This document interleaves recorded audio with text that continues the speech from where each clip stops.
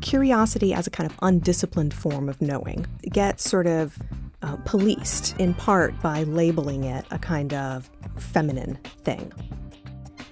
You're listening to WERA-LP, Arlington, Virginia, 96.7 FM, streaming and on demand at WERA.FM. I'm your host, Lynn Borton, and this is Choose to be Curious. Welcome. This is a show all about curiosity. We talk about theory and research, but mostly it's conversations about how curiosity shows up in work and life. So for today's conversation, I started by looking for someone to talk about the language we use to express curiosity.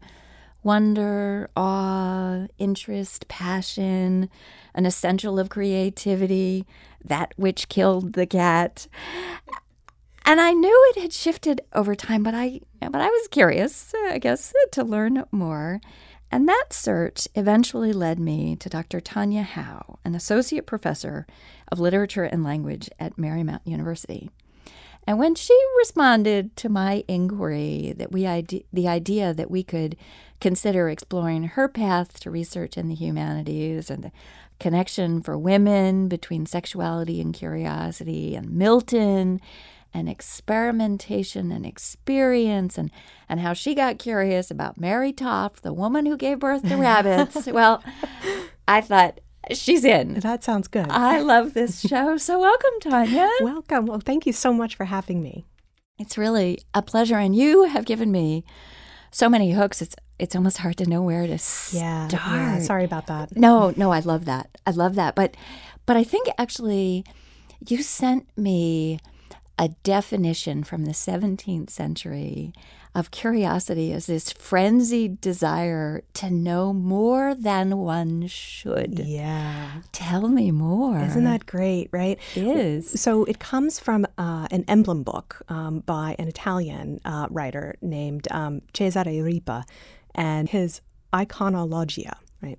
I think that's how it's pronounced. His Iconologia. I'll take your word for it. And it's from the 17th century, but it was republished, throughout the period, and it was very, in use for a long time. Yeah, so he talks about desire as like a frenzy, right? This sort of chaotic desire to know more. And it's interesting that he puts it in the language of desire, right? Which I thought was really interesting.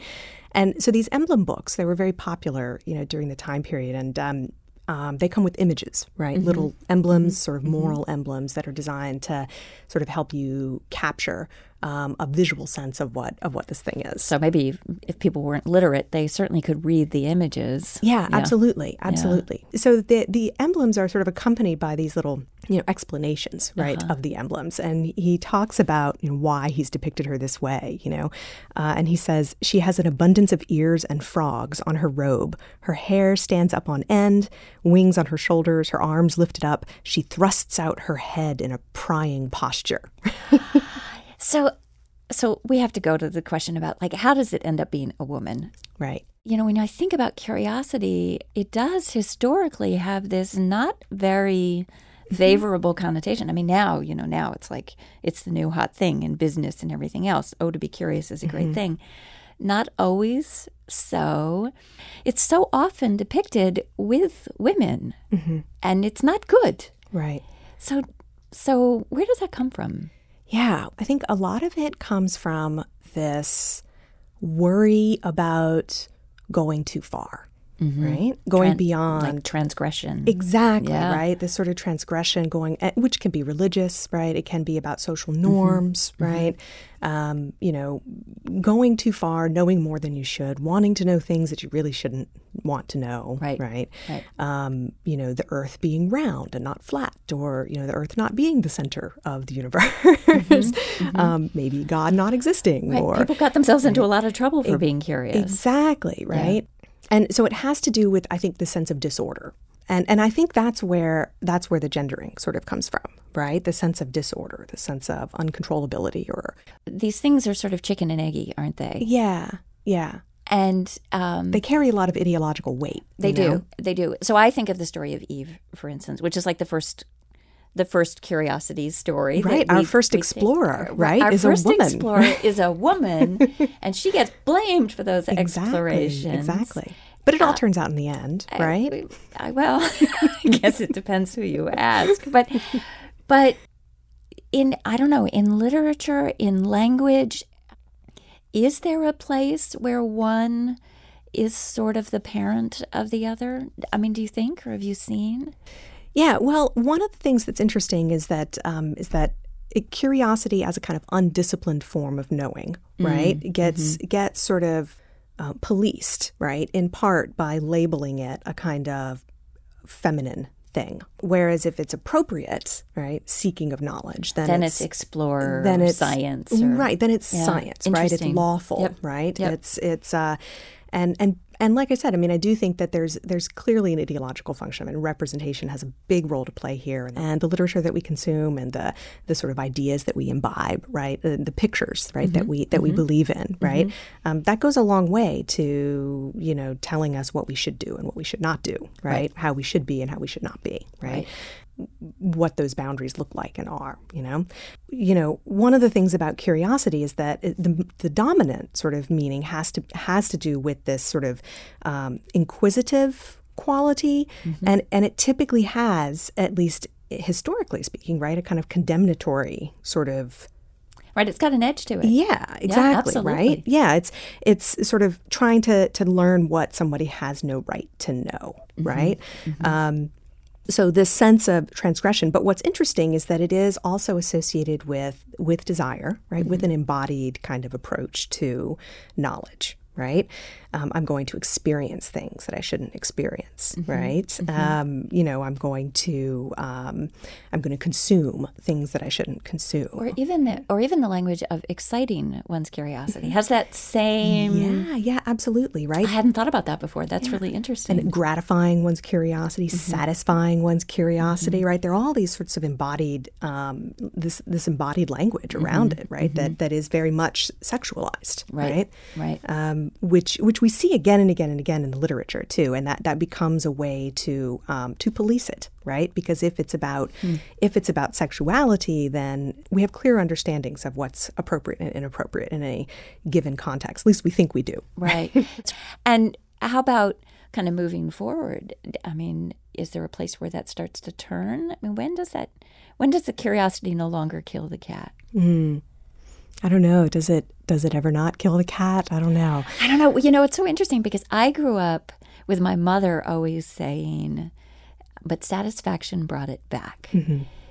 So somewhere that concept, came forward. Well, I'm not sure if it's ever like an either or, right? I mean, I think that implicit in that language of curiosity as something that's dangerous, right, is also that thrill, right? That pleasurability, right, which has to do with that sense of savoring something, of consuming it, of devouring it, of being sexually satisfied by it, right? There's this. I think it's a double edge, right? Yeah. I hear those words and I instantly think of Eve and the apple. And I know you sent me some things that really sort of attributes a lot of the way we think about that story actually to Milton. So tell us more about that. Yeah. So most people don't know this, but I mean, if you've read Milton, you probably get a sense of it, right? But, he takes the whole entirety of this 10 or 12 book like epic poem, right, where he's going to justify the ways of God to man, right? Out of 3 tiny little books in Genesis. And he just sort of opens it up and fleshes it out and sort of gives these, it tries to ascribe reasons, right, to what's happening here? What's the color of it, right? As all good poets would. Exactly, right? As all curious people, I think, would, right? I mean, that's what he was doing. He was curious about evil. Where does evil come from, right? He's trying to find an origin. But it's interesting because, when you look at the language, he's trying to explain reasons, but as soon as you start to give reasons, as soon as you start to kind of ascribe reasons or identify reasons, they start to break down, And so, when Eve goes and eats the fruit, it's part of this whole sort of characterization of her. When she's first awakened to consciousness, right? She talks about having unexperienced thought. Oh, right? yeah. That's the way Milton puts it, unexperienced thought. And then she goes and she looks at herself. She sees a reflection of herself in a river, and she's too interested in it, right? She's too curious about it. And this voice comes and says, no, right? Don't do that. But that desire is there, right? So where did it come from, right? When we try to ascribe origins to it, and it comes back to this, well, she's a woman, right? Because clearly that's what all women do. They wake up and they look, right? They're always looking at themselves. Yeah, and so while Milton is sort of trying to ascribe these sorts of origins, right, to things, but ultimately they come down to these very arbitrary, rules that are actually based in the stories that you're trying to explain. It's like, how does that work, right? Right. So yeah, she has this sort of she starts with this unexperienced thoughts, and as she encounters Adam and the serpent, right, who speaks to her, with sapient thought, right, sapient words, and flatters her and uses reason, right, on her, right. She starts to think, she starts, her thought becomes experienced, right. She starts to think, and she says, well, why can't we eat this fruit? Like, why is this the one thing that we can't do? That doesn't make any sense, right? And look what it did for the serpent, right? He ate the fruit, which is, of course, a lie, right? But he ate the fruit, and now he has wisdom, right? Now he speaks in human tongue. What's wrong with that? She falls into Satan's sort of, trap, right? And when he says, where's the offense, right? That man should thus attain to know. And Adam's like, seek not temptation, right? Right. So she wants to go out, right? And he's like, well, don't go out and seek it. Careful, right? Yeah, be careful, right? So she has that sort of exploratory desire, that exploratory impulse, right? And she's like, well, why not? I'd like to know more. And so she tastes. And the way Milton puts it is so fascinating, right? He says, such delight till then as seemed in fruit she never tasted. Right? And he goes on, and he's just like, he's sort of opening up that sense of sort of physical pleasure, right? Right. That she gets out of it. So it's all his fault. Or something, by setting these arbitrary boundaries. Right. He's drawn the picture for us. Yeah. He's fleshed it out in literal and figurative ways. And we've sort of attached ourselves to that story, to that image of it. That's fascinating. Yeah, it's fascinating. It's funny. And the first thing, so when she comes back and tells Adam about this fabulous stuff, she actually thinks with herself, she's like, how should I put it to him, right? And she starts thinking, well, inferior who is free, right? This is making me a little bit more equal with him, right? So her curiosity is part and parcel of her sort of natural position as a woman, submissive to Adam, which she's contesting, right? She's contesting explicitly. Right. From the very start. Yeah, from the very start. And her curiosity is bound up with that, right? Right. It's fascinating. There's all this language of, greedily she engorged without restraint, right? So it's tied, her curiosity is tied to this sort of physicality, right? And is that same sort of feminine physicality, appetite, does that continue through literature in the way that we think about curiosity or the way that we think about women? I mean, it's sounding to me as if the two become so entwined, so braided, that we don't really think one without the other. Right. Yeah. I mean, I agree, there are examples of women in later literature, right, who do very similar things, right? Now, there are scholars, right, who talk about sort of the larger, cultural shifts that are happening, over time. The sort of the nature of curiosity changes a little bit. Like women who are too curious become themselves objects of curiosity, and they become sort of ostracized, or we need to study them, or so there are these larger changes, but that connection, I think, persists. Yeah, right? Yeah, really interesting. So that's interesting because there's sort of the artist's intent, and then there's our interpretation in real time, but then also time and distance, which may or may not be fair or accurate. Right. And then there's also this possibility of satire or of kind of turning the stories around on their head. And that's the danger, I guess, with looking back the way we do. Is we're not always entirely sure what was going on then, are we? Right. Yeah. And what's there's so many interesting things about this, right? so that's a sort of very masculine take on it, right? And then, but there are women writers who are also taking these other very interesting sort of perspectives on curiosity and creating female characters who are deeply curious, in a very sexual way, right? And go sort of investigating, inquiring, right, where they oughtn't, and they get punished, right? But the punishment isn't the interesting part, right? The interesting part is their experimentation, is their sort of going out and exploring and being curious, right? And so we find, women writers later, like I'm thinking particularly of Eliza Haywood, who's an 18th century writer, very popular writer, who herself kind of went beyond these boundaries, right? And she takes up these characters. She creates almost all of her characters are like this, these women who get these curious notions in their minds and sort of start and try to act on them, and of course it leads them into bad places, but they have a lot of fun while they're going there, Well, and the stories, presumably, I'm guessing since we know of this woman, these stories were wildly popular. They were, absolutely. So they're satisfying other people's desires and curiosity as well, and that license to hear these stories, to read these stories, says something about that time period as well. Interesting. Yeah. Right. And so they were very popular. These sorts of stories were very popular, but that, and people loved them, right? People bought them. People talked about them. They were very visible, right? But that itself was problematic, right? Because these representations have to be policed, right? And who owns the public sphere of printing, right? Who has the authority to work within that, right?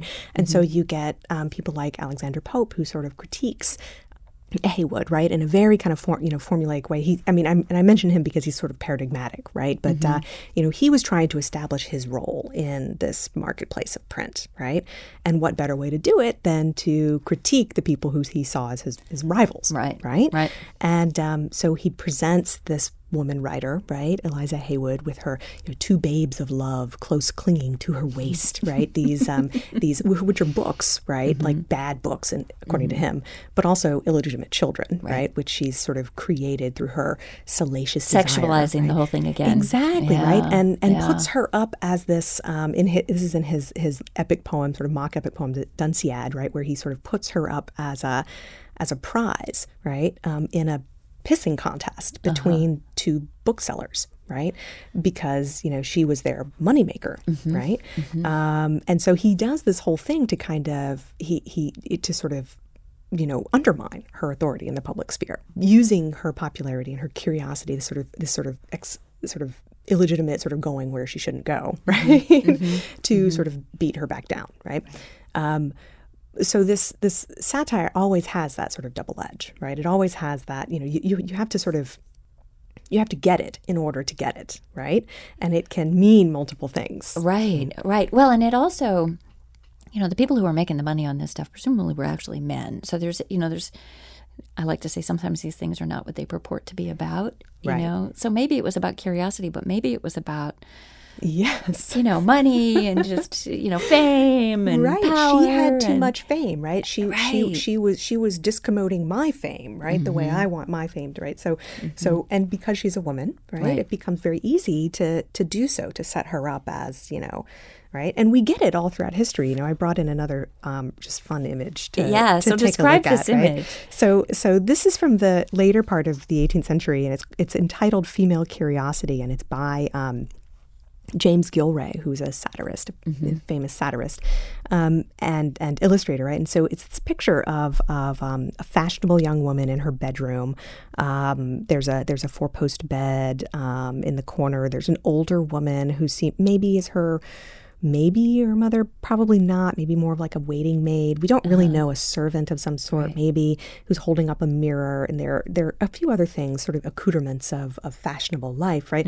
She's got this huge wig, which is supposed to be worn on her head, but of course it was also just extravagant, right? Anyway, and so Gilray paints it as this like enormous thing, these right? Are like these Marie Antoinette enormous wigs. Yeah, right. Yeah. They're going too far. This consumption of these luxury goods. So she's got this enormous wig with a feather on top and some jewels in it, and she's got it sitting sort of on her rump, right? so her dress is sort of pulled up and sort of looking back, trying to sort of see what it looks like. And the woman, the sort of older waiting maid, has a mirror there and is sort of reflecting it to her. And so we see what's in the mirror, and it's her sort of buttocks there, as if it's her face, right? And the whole thing is titled Female Curiosity, right? And so we get this really interesting network of concerns about consumption, right? The enormous wig, this luxury good that is ridiculous according to, right? And this sort of image of vanity, right? And then the way that the satirical element sort of works to criticize, her and the older woman for sort of buying into this, supporting it, yeah, right. Yeah. And this is what you'll become anyway, right? It doesn't matter, sort of memento mori sort of thing, and makes it very ridiculous. This woman's curiosity is no longer a desire to transgress and say the way Eve might transgress, right? But it becomes sort of tamed, Right.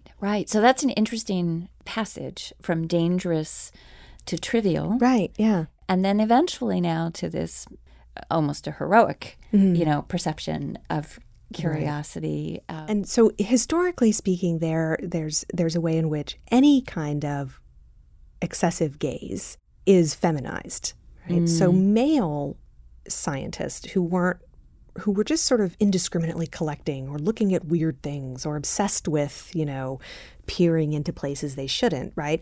They weren't necessarily poo-pooed as being too curious. They were characterized as being feminine, right? And that's the way that they became sort of that their authority sort of became undermined. Right? It was a frequent subject of ridicule. Right. Right. It is. No, that's absolutely right. As I think about it, that absolutely had this sort of it was kind of a sissy thing or something. That's interesting. I hadn't sort of strung all of those thoughts. Right. Yeah. Right. Not manly. Right? Salacious. Well, it's interesting. Nabokov has the line about curiosity is insubordination in its highest form, and all of these are sort of insubordinate in various kinds of ways. So it's just an interesting thing. Here I am sitting here as a woman, encouraging people to choose to be curious, and thinking, I know. And then the question is sort of, where does it go from here? Right. Where does it go from here? Well, I mean, I don't know. I have no idea where it's going to go, but it'll be fun. Well, I think that's a great place to bring it. I mean, I bring it to a close. I don't even want to bring it to a close. I'm like, we need to continue this conversation. There's a lot more stuff we could talk about. Yeah. But before you go, I warned you, right? I have my big jar of wannabe analogies. Okay, reach in. Right. Take a slip. I'm going to reach in. And I'll take one for myself and one for our audience. Okay. And we're going to make an analogy to curiosity with whatever is here. I hope it's something really salacious. And she's laughing already. I wish it were salacious, but it's so totally innocent, right? Do you want to go? You go first. Okay. All right. So let me see what mine is. Mine is elephant. Ooh. All right. I have to kind of shift gears here. How is curiosity like an elephant?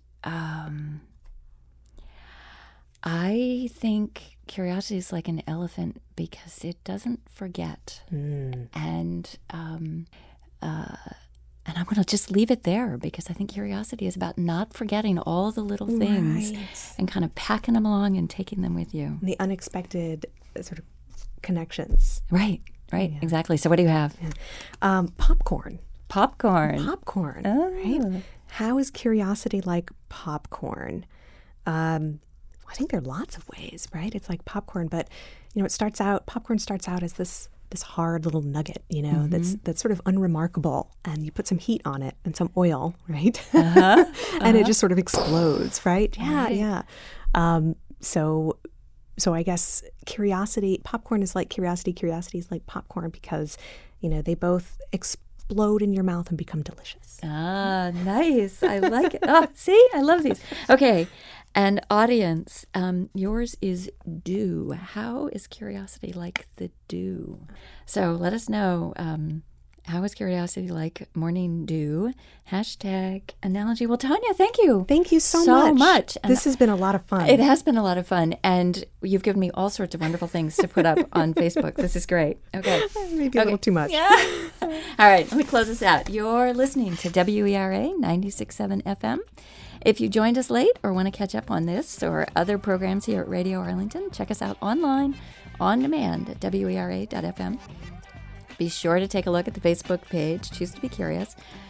Follow me on Twitter at choose2BCurious.